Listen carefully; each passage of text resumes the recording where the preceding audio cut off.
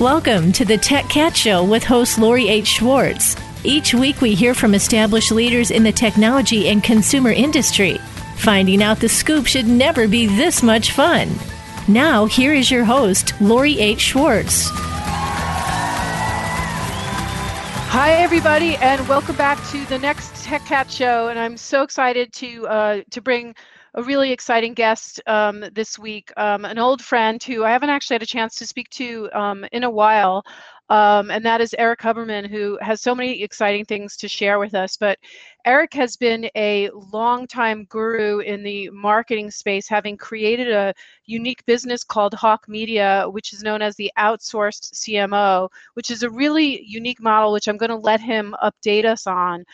But basically a really inventive way of thinking about marketing and media services for companies that maybe don't want to go the traditional route with a big agency of record relationship. But now, especially now in these unique times, the model that Erik is driving is more important than ever before. So let's have a big Tech Cat welcome for Erik Huberman, the outsourced CMO. Ladies and gentlemen, on the Tech Cat Show. Erik, yay!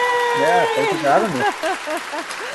having me. It has been a while since I've spoken to you, and it's got to be like 5 or 6 years when we were doing the iMedia circuit and the ad tech circuit, and whenever I could, I brought you on stage because at the time you were just building your business. So give us an update on where, the growth of Hawke Media, where you started and where you are now, and then let's talk about what you're doing in this crazy time. Sure. So started, it's been 6.5 years. After selling a couple of e-com companies, hired a little SWAT team of people to help brands because I hated how agencies operated, but also knew that it was pretty hard to build a full, good, solid marketing team in-house. So built my own, started basically, hiring them out to different companies and helping companies, outsource their marketing, but within my own team. And through doing so, just saw that there was a massive need for this. And so in 6.5 years, we've grown from 7 to right now we're about 160 people coming out of this craziness. So we didn't have to lay people off, but we definitely slowed hiring for a couple months to see what was going to happen. And now we're ramping back up again. Thankfully, which is so unique in the current, you're the opposite of what everyone else is having to do. Yeah. I mean, we're thankfully, it's funny in a weird way. My partner and I, we started again 6.5 years ago. There hasn't been any type of economic hit or anything the entire time we've grown our business. And we would talk about, the only thing that could really hurt us is like the whole world shutting down from like a world war or something, because we're month to month and a la carte, and like that would give everybody the opportunity to just get scared and pull all their marketing. That's literally what should have happened in March and April. And we did lose some business, but it wasn't as devastating as it could have been. And so now that we've seen that, we realize that because of the flexibility, so everything we do is, again, month to month, a la carte. And because of that flexibility, it also gave people confidence to stick it out while they saw what happened versus being hyper reactive. Because, our competitors and other agencies that I know of our size that have these long-term contracts, their customers day one, we're trying to figure out how to get out of them. And then they can always go rehire when they're ready. With us, it's like, you can fire us whenever you want. So like, if you're not struggling right now, why rip us out? And so right. And so that actually ended up being more of a benefit than we thought. And so April is a slow month for sure, but then in May we recovered from it. And June has been one of the biggest months we've ever had as people open back up and as we get caught up. And frankly, we had to pivot into a model like we had never been remote. We have offices in LA, New York, and Boston. So we had some systems in place for multiple offices, but we didn't have a full remote workforce. And now we do. And so we are changing the way we operate. But the cool thing is our model means more than ever, because right now with the uncertainty, people need the flexibility we provide. With, frankly, the tightening up, we're cheaper than hiring in-house. We are less expensive because we're fractional. And so our model is now resonating more than it ever has. And so we're seeing the benefit of that. And can you explain a little bit more about the model again, how people leverage you, and also what they use you for? Because again, I came from a big agency holding company where you paid a big chunk of money and you were actually paying for the agency's overhead, really. Yeah. And you got contract work out of it, but you were really paying a lot more than just your work. Yeah. And so, and that's for the big brands. And that was that old model, which just cannot survive in today's marketplace. And especially if you're a young business trying to build, or even if you're a hot brand, you can't do it. So how do you work with people? Yeah, we basically, we have all sorts of different experts. Like, we do believe in vertical marketing expertise, meaning a Facebook marketer should be a Facebook marketer. An email marketer needs to be an email marketer. So jack of all trades, master of none. We'd rather have master of a trade. So with that, we go into a business.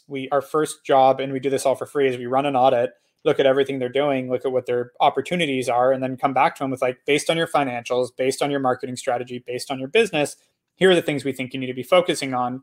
And so we start there, and we basically menu out here, you should be doing, again, Facebook ads, or we need to redo your website because your conversion rates are low, or what. We basically do a run an audit and then plug in whatever is needed. And then we do that on an ongoing basis. So we're doing quarterly business reviews on all the clients that we have. So we continue to reassess. And because of the nature of our business, moving things around works. Like, it's okay if you want to turn off Facebook ads and put that into search and, be super nimble with us, which is really rare for an agency, because you deal with the really big guys that have so much overhead that they can't afford to be that nimble. And then you deal with all the smaller agencies that they only sell Facebook ads. They're never going to tell you to cut off Facebook ads, because then they just lose your business.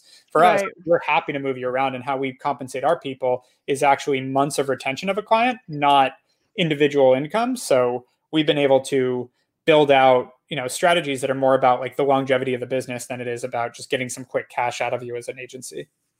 And can you give us an example of some of your clients? Are you allowed to talk about, the names of the clients? Some. I mean, we're approved. We end up doing about a case study a week where it's approved, so we can. But we have about 500 clients, so there's a lot of them. But recently we launched. We ran Barstool Sports Marketing for 4 years. We just launched the case study on that. We helped launch their e-commerce. We just launched a case study on James Capital Advisors, which is a big real estate company. We have Tomorrow Melon, the shoe company. We've got Lorna Jane, the activewear, Red Bull, Verizon, HP, as well as a lot of I'm naming some names, but we start at $2,000 a month. So we have a lot of startups and early businesses too. And the idea there, like, our mission is accessibility to great marketing. So it's about how are we the best at what we do? How can we be the best marketers out there and and have the best relationships with the platforms, et cetera. We have full-time teams at Google, Facebook, et cetera. How can we be the best, but then accessible to everyone? Like, how can we do both? And that's something that we've really tried to focus on, is let's be as good as a WPP or Omnicom, but give that skill set and that, sort of clout, give access to that to all the startups and companies that really need it. And what's your favorite thing that you've learned while you've been doing this? Because you have been doing it a long time, and I know the business has changed a lot. Some things don't change, like boycotting Facebook. That seems to happen once a year or every other year. One of the social media. One of our competitors today. I'm like, you're pulling all your ads off Facebook, right? You're just cutting everything, and they're only a Facebook agency and a big one. And they're like, what are you talking about? I'm like, the boycott. Are you saying you're going against the boycott? I was just messing with them. Right. and you're able to do that. You're able to do things. I mean, Facebook isn't a big, and we're weighing what we do there, to be honest, because the boycott, it's more symbolism than anything. It's not necessarily going to do much, sadly. Like, the brands that have pulled out, like the Fortune 1000 brands and all the brands that are talking about pulling out, is like 5% of Facebook's revenue. Right. The little guys. And sadly, the little guys do more damage to themselves by doing that than they do to Facebook. So we're still feeling out how to handle that situation. There's a lot of other things. And we're also talking to Facebook about, like, hey, don't make us do this, but, like, start acting. Do something about what they're saying. And they're actually starting to act on it. And I'm also, like, the whole cancel culture going on right now. It's, typical of a good cause. It swings a little too far, but there's a little bit too much of, like, the whole digging up things people said 20 years ago and getting angry at them about it, I think needs to calm down. Yeah. But Facebook, they're taking actions. And I think even with taking action, people are like, yeah, but screw you, we're still going to boycott you. Like, that's not what it's about. You're supposed to boycott to drive action. When the action's taken, that should end the boycott, right? Right. They're now censoring, which, frankly, that's a whole nother debate. I'm not saying I'm on either side of it, but, like, should we censor free speech? Should we not allow those people? I obviously don't agree with hate speech at all, but Right. it's a slippery slope that you need to be very careful on. And I think right now there's a lot of grandstanding going on, and I think in a lot of different categories. And I think that's what we have to be careful of. So if your business is in understanding all these platforms, how do you keep out of the fray of such a cultural moment, where you do have to sort of take a stand? Do Yeah. you So stay out of the fray and nope, just wait till the dust? So what are you doing? I took a very strong stance. So it depends which aspect you're talking on, but when it came to BLM, we took a very strong stance in support of it. We were like, this is, racism is a problem. And we don't agree with some of the statements, some of the tactics. Like, I think there's a lot of nuance to the idea of defunding the police that needs to be more articulated, but I'm not anti-reform. I think that there is a problem in terms of there's a problem with the minority of police officers that has been allowed by the majority, that's also allowed by the district attorneys in these territories, that needs to be addressed. I think not being anti-BLM is just being racist at this point if you understand what the movement's about. And we have a lot of people of color as employees that I frankly talk to all the time about, like, hey, how does this work? What should we know? Like, explain to me what perspective I wouldn't have naturally. And so we took a strong stance there. I was interviewed by the New York Times and said, if you're not supporting this, you're racist. Like, we went right for it, because if someone wants to get angry at me over that, I'm fine with that. And so that, similar, and I'm not comparing myself, I'm just saying it's kind of in the same extreme vein as Nike. Nike took a complete stance. They're a big company, that you can do that, and you alienate some people, but I think it's okay. Like, standing for something is okay. Now, again, with the whole Facebook thing, I do agree with the sentiment, but I think that Facebook's making moves, and I don't think it's such an easy fix. And I think people are glazing over that.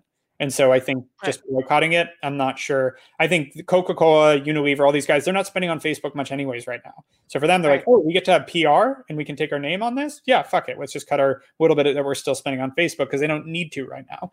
So for the brands that rely on Facebook, it's kind of an unfair position to put them in, to say, cut your budgets on Facebook too. Like, they could kill their business doing that. Right. If it's too important a channel for them. But then that's a large comment too on the power that Facebook yields. And is that good? No.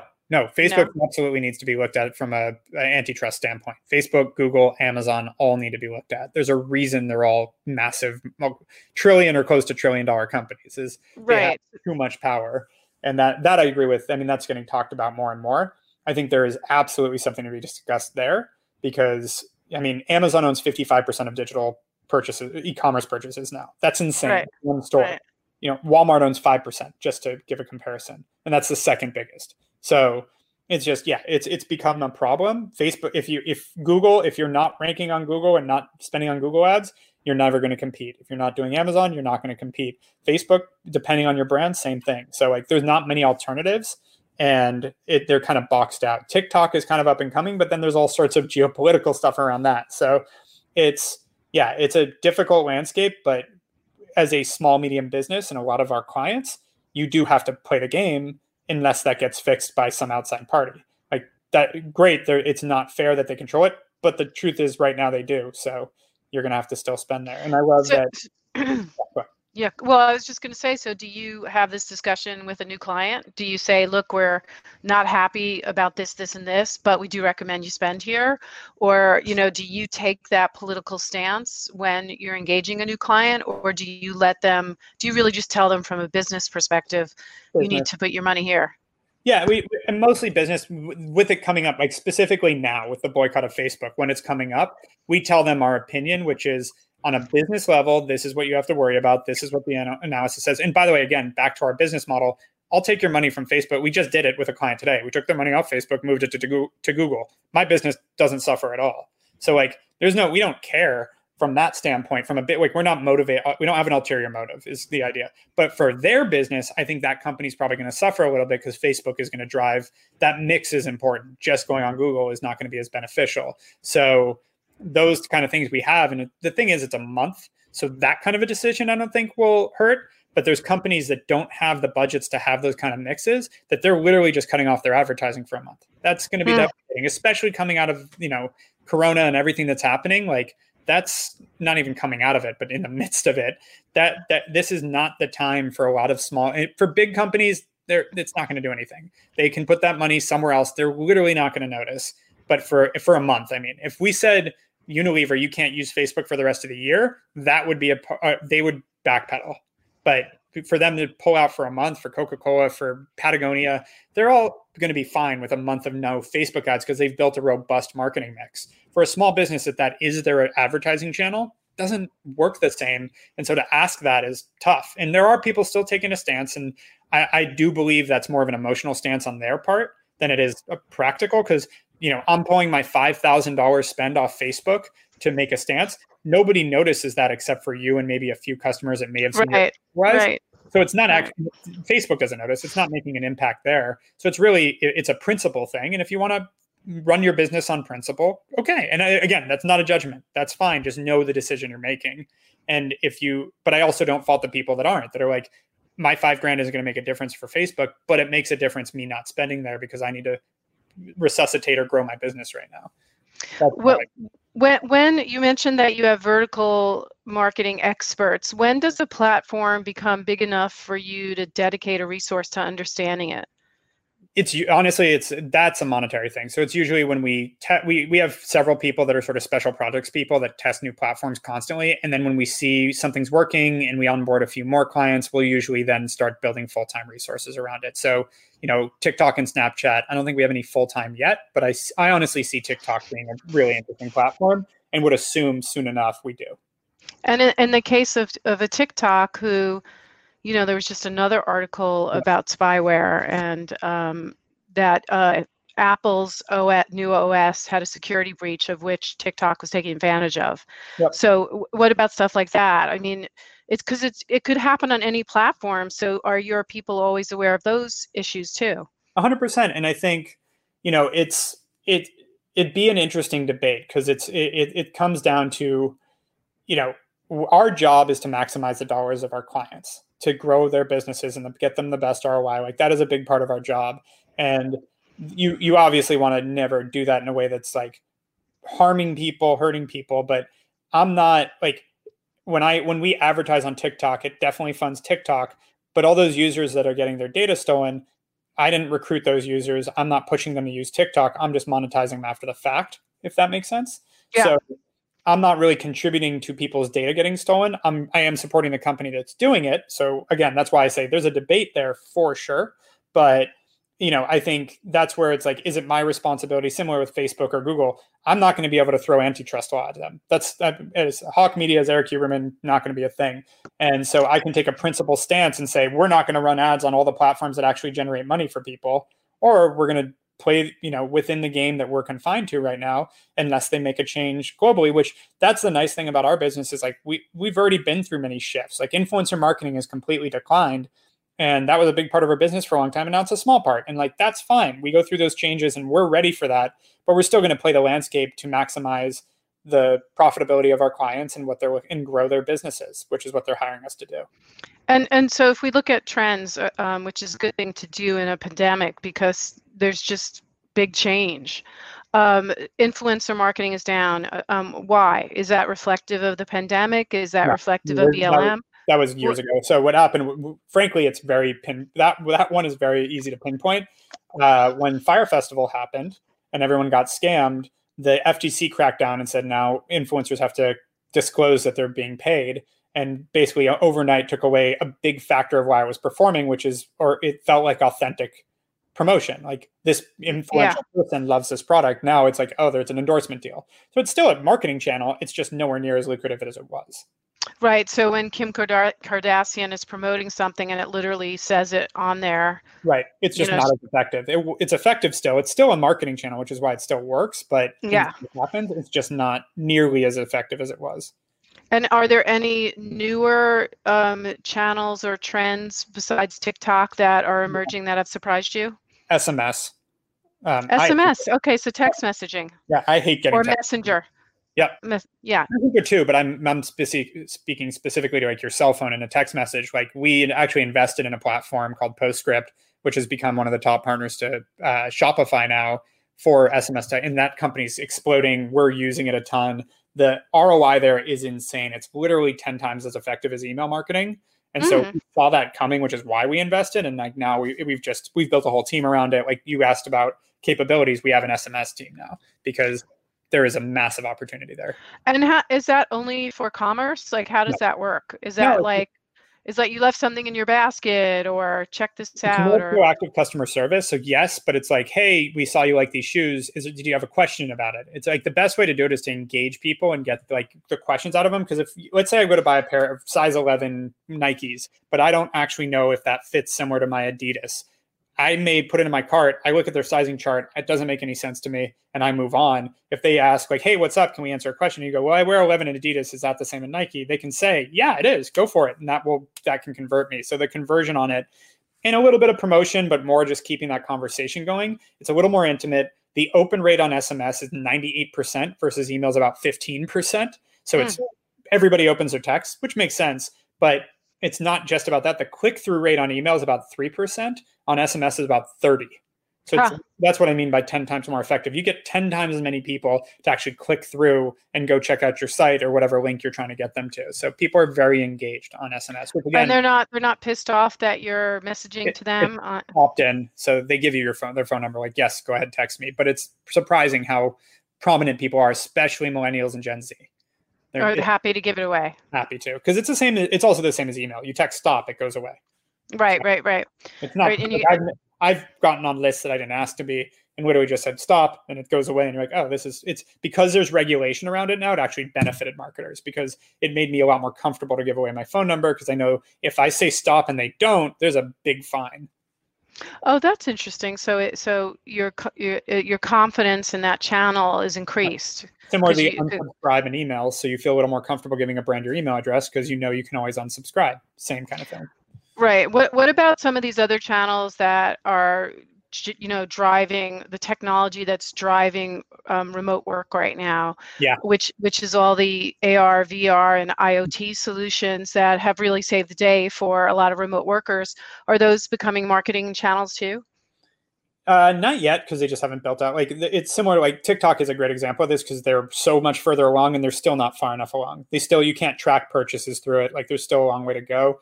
We're looking also at speech advertising. Another investment we made was a company called Instramatic that powers a lot of the radio apps, the biggest radio apps in the country. They're marketing where you can actually talk to the advertisement. So there's like cool technologies like that. But in terms of engagement, like Zoom isn't doing advertising, hey, Google Hangouts, et cetera, which is actually surprising now that I think about it. But good ad unit to be on Google Hangouts ad when you have all these people doing conference calls. But what we're seeing is more those technologies really need to adapt for more engagement because like staring at your screen all day on Zoom sucks. Yeah. I'm finding myself like I work in my kitchen right now. Yeah. And I'm finding myself like I get a 5-minute break between calls and I just go sit in the couch for a second because it's like I can't stare at my screen. Like there's a lot of psychological data about why video calls are so exhausting. Yeah, you're being monitored. So I know because like phone calls aren't. I'm used to being on 10 hours of phone calls a day. That's never exhausted me, but staring at my screen does. And I also come from being a ridiculously addicted video gamer, so I had never had a problem playing video games for 15 hours straight. But doing this is definitely exhausting. Well, the print behind you is really cool. Thank you. It's a gift from my dad. It's really nice. Now, I know that you've gotten married since we last talked, and you've had like you're in a new life stage. Has that new life stage propelled or changed your perspective on marketing at all? Because you're in a different phase in your life now. So the messaging that's reaching you is changing. So has that impacted your approach in business? So from a marketing perspective, no, meaning like marketing principles that I've had for years are still there. I'm actively working on finishing a book around that. So we're going to be publishing the Hawke method, like how we've grown over 2,500 brands and what the marketing methodology we have. That's actually stayed pretty consistent for most of Hawke, and it's worked. So, but from a business perspective, absolutely. Because what's nice is, the only thing that changed through marriage is that everything became much more long-term. And meaning like, it's not about like, what are we doing tomorrow? What are we doing next month? Now it's like, Yeah, in 3 years, we'll probably have, or I shouldn't say 3 years, but probably in 4 or 5 years, we'll have a couple kids. Maybe we need to start looking at what it'd be to save for a house. I hope your wife's listening.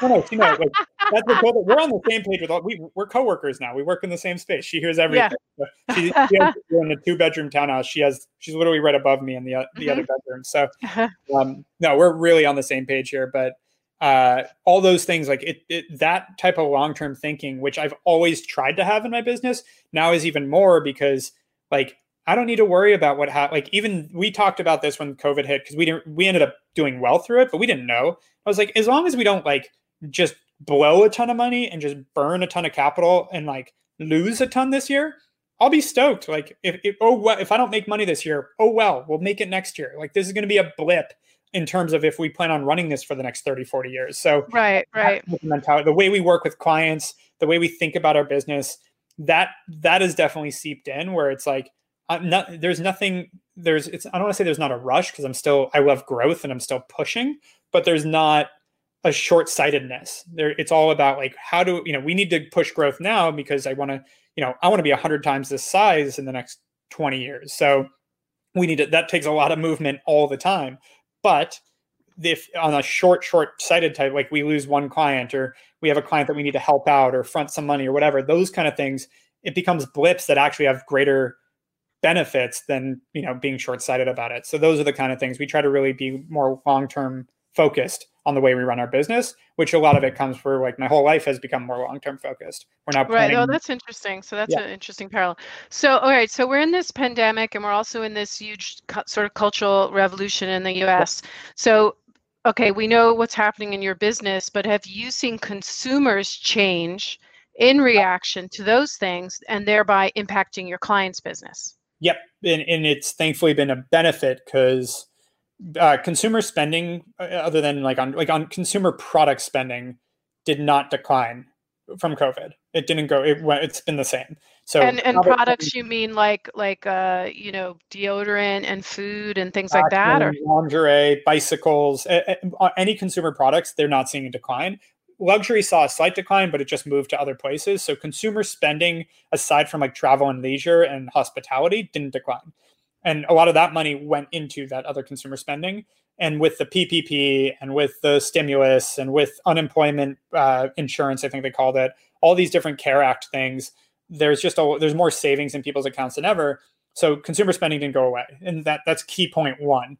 Number two, e-commerce spending versus brick and mortar spending went from 13% market share to 30%. Wow. Which makes total sense. Of course, yeah. We're all stuck at home. We don't want to go to the store, and stores are closed. Let's do that. But what that did was, anyone in e-commerce, if you just maintain status quo, you doubled your business. Literally, like the average company doubled from that. And so what we saw was the people that pulled back and got scared during this time from a business ownership perspective, they dropped a lot. The people that doubled down and went for it skyrocketed. I have a friend whose company went from a $25 million run rate to a $120 million run rate in 2 months. And what was the category? What was his category? Dental. No kidding. Yeah. So our world is doing okay on that side. Yeah, we have a plant company that doubled. We have all sorts of some of our best months for lingerie, swimwear. We manage them. We actually did a case study on this, so I can say it. Diamondback bicycles, which they sold out of everything, and their whole portfolio. They have Diamondback, Raleigh, Ghost, a bunch of different brands. They all sold out. Because people are looking for things to do outside or home or local. It's local. I mean, I don't know what the normal number is, but I think it's like a family of four to go to Disneyland is like $10,000 for a and something like that. So like, you're not doing that this summer. So what else are you going to do? And that money went to all these other things. And people, and then you have the unemployment numbers, which there's always nuance in that. And I think the big takeaway from unemployment is the vast majority of those people were, waiters at restaurants, were minimum wage or slightly above workers that unemployment's paying way more than they were making. So yes, there are people in the middle that there are people that are affected, but the majority of that unemployment that looks like a really scary number is being subsidized by the government. So they have more cash to spend than they've ever had. And also now things are reopening in a lot of places. And so they're going back to work, and they just got an influx in cash. Again, savings across the board are up. They're at a 30-year high right now, people's savings accounts. No, yeah, I mean, I think we're all afraid to spend the money. At least consumer spending didn't go down. So yeah, that's so bizarre. Yeah. So where do you think things are going to go? If we're home for another year, like what are you gearing up your clients to be prepared for? That's a good thing. I mean, most of our clients hire us to go digital. So digital transformation, like now it's just, instead of being like, we should probably be looking at this, like there's still, again, 13% of purchases were done online in February, 87% was done in store. Now it's 30%. Like it's gone from, we should probably look at that because it's like, could be a good 13%, 15% of our business. Now it's like, oh, we have to. And so we're the guys that know how to do that are set up to do that. So, and we're super nimble. So that's been, again, the big benefit here is this is what we're built to do. We know how to do that. We can help companies do it. We're also cost effective, and we can jump in and do that. And then as things shift, because we don't know what's coming, we don't know if we're going to hit phase 3 or go back to phase 1. And like, it's really a guessing game right now. And we're able to pivot with the company as they need to as well. If we need to hold off on things, if we need to double down quickly because things are opening faster, whatever, those are things we're built to do. So if this does last, which some form of this is going to last a year, most likely. That's almost that. So if that's the case, having things in place so that if we do have to go back on lockdown in the fall, or even now because it's surging in LA, and again, like this is where you look at the data, and I watched our governor talk a few times, like testing and new cases are linearly climbing at the same time. Hospitalization has slightly increased, but nowhere near what they're worried about in California, I'm talking about. So it seems like there is actually a more massive correlation between the amount of testing we're doing and the increase in this than actual massive increase in spread. So obviously you got to watch it, but those are the things that like we won't know until we know, and you have to keep an eye on. But there's a good chance that like things are okay, and they toned down opening up bars, but everything else is still kind of open. Again, spending's still there. I do worry about this month. PPP ends, unemployment benefits end. There isn't not necessarily another stimulus. They're arguing over it right now, and we called this a few months ago. The government's not going to do something else until it's too late, and they're arguing about it. And then right after it's too late is when they're going to do something. So I do believe there's going to be another negative hit to the economy. How bad, that's what I don't know. And I think hopefully it's slight. Hopefully it only hurts a few people. And I say that not feeling great about those few people, but I'm very confident that the government acts after the fact, and they're not going to like get preemptive here and like deploy another $1 trillion before there's a problem. There's too many politics involved in that. So two more questions for you, because you're just a walking trendmeister, and you know how much I love that. And it's been so long since we have talked. So so events is how you and I met. And you have your own Hawke Fest, which I loved. I got to go to once or twice, and I loved it. But obviously, live events are being hindered right now. And I'm taking a lot of my clients into the virtual space. Do you think, is how imperative is live, and how imperative is that event in the marketing funnel for brands? It's absolutely imperative, and I think for our own sake, so this year we were taking Hawke Fest. We had partnered with the city of LA, and we're turning it into a full week called E-commerce Week LA. We're still doing it, but it's like the first week of October, last week of September, first week of October. And so our plan was to have different events at every different major e-commerce company in LA, and have the partners doing stuff, and like this whole, like think New York Fashion Week, but for e-commerce and in LA. So that was the goal. That's not responsible to do right now. So we're doing it virtually. The big thing, and we hosted a conference to try to, try to do something, because I was supposed to be speaking at a conference a week, March, April, May, June. Everything got canceled. And so I'm like, we got to do something because everyone's dealing with this. We threw a thing called the quarantine conference, where it was a full day. Great. April 7th too. We moved, we got it done in 3 weeks. We had Damon John speak, Anthony Scaramucci, Dan Price, Brandon Webb, all these amazing people. And we were able to pull it off because they all got to do it from their living room, and they were down to, be a part of it. But 10 hours of someone just talking to you on Zoom doesn't work. Right. The new thing that I think I still haven't figured out the complete solution for, but I've seen some cool nuances, is how do you engage your audience so they're involved in it? And the activity side of it is fun. So I'm a member of a bunch of different entrepreneur groups, and I've been doing like paint night. Last night, my wife and I did drag queen sangria making, where a bunch of drag queens taught us and a bunch of entrepreneur families how to make sangria as we all hung out and chatted. Oh my God, I love that. Did you dress too? I actually, halfway through, my wife made me wear a dress. Yes, that happened.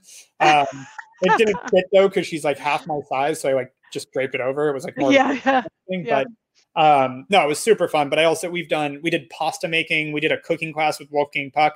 These are things that, like the cooking class with Wolfgang Puck, I think I would have guessed would cost $10,000, honestly, from like what with how many people were there, et cetera. It was probably $10,000, maybe a little more. Like for a company that normally spends $100,000 on going to CES, or $1 million, 10 million, whatever they spend, these are the kind of nuanced things that you can do right now that are engaging. Because if you're just going to get someone on another webinar where you interview someone and everybody watches, that's really old already. But not like this right now. This is good. I truly believe that's where it can be recorded. There's no engagement, then just record it, let them listen to it on their own time. Exactly. If you're going to do something live, engage the audience. And that doesn't mean, does anyone have questions? Like, sure, that's helpful, but like, it's not enough. You need to find ways to truly engage and also allow for serendipity. That's the thing I haven't seen solved yet, because most people go to conferences to meet the person standing next to them and go, hey, like, so what do you do? Like, that's a lot, that networking aspect hasn't really been solved on Slack and Zoom and these places yet. Cool. Now, just if someone wants to get started with you or wants to reach out to Hawke Media, what's the process? And if they're shy and think maybe I can't afford you, or like, what's your ideal client at this point if they need to get started? Accessibility is the word. So if it's not affordability, like we start at $2,000 a month. So if that's a starting point of a conversation for us, but we're also happy to help companies that can't afford us and try to point them in the right direction. So there shouldn't be any shy. Reach out. We're here to, again, we're long-term focused. Hopefully we can help you, point you in the right direction. In a year or two from now, we can all work together, or you're going to tell a friend about us, or worst case scenario, we give you some advice, you're successful. Like, great. That's awesome. So we're always happy to help. You can, if you're looking for straight that, you can just go to hawkemedia.com and sign up. But I'm also reachable on every social media platform @/Erik Huberman. So that's easy. And you're coming out with a book, Hawke Media. What's it going to be called? Right now, working title is The Hawke Method, The Hawke Method. Yeah. Okay, great. And then any other speaking engagements or anything we should know about that's coming up? Really just e-commerce week, ecommerceweek.la. I'm speaking on a lot of podcasts and a lot of webinars right now, but we're really starting to double down there. And the goal there is similar to taking my own advice, we're going to have panels where it's, basically 2 hours for a brand. 1 hour will be talking about something they're really uniquely good at, let's say Dollar Shave Club and marketing, or creating a viral video, whatever you want to do there. But then the other hour is going to be some sort of activity. Like we talked about Dollar Shave Club doing shaving lessons. Something fun that's just like, engages the audience. So we're trying to make like that interaction of fun and networking and learning and all that. And so there's going to be a lot of fun events. It's free. We made, the only thing that you might have to pay for is we may do some events that take some supplies. So, but other than that, we're trying to. I love that. I love when you physically have to be doing something with the event. Exactly. I think that's key. I've seen that in distance education with my daughter, and that it just takes it to a whole new level. So we've been talking to Erik Huberman, Hawke Media, the CEO and founder, the outsourced CMO, who I have been a fan of for a long time, and have been able to interview and panel over the years. And again, you look good. You too. You're like getting younger. I think I'm just staying the same. You're good. Well, it's been great talking to you. So check out Hawke Media. Follow what Erik is doing. He's so insightful. You have so many interesting ideas about where the future of marketing is going, but also you have your finger on the pulse of really new business models and how brands and how services can reach the right audience right now in a unique on-demand model. So definitely check out what these guys are doing. And 30 under 30, are you 40 under 42? Yeah, I've gotten 2 of those, which it's like, let me be 30 for a little while. But yeah, I've got 2 40 under 40 awards at this point. Oh, that's great.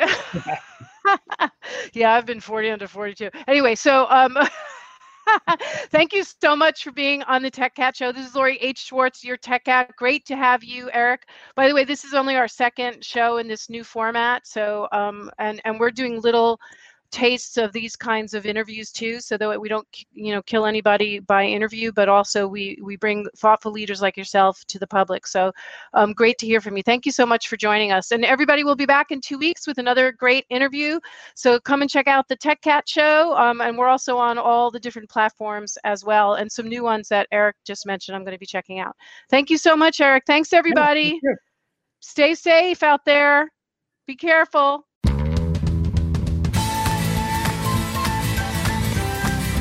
Thanks so much for listening to the Tech Cat Show. Please join Lori H. Schwartz again for another great program next Wednesday at 4 p.m. Eastern Time, 1 p.m. Pacific Time on the Voice America Business Channel and syndicated to the Voice America Women's Channel.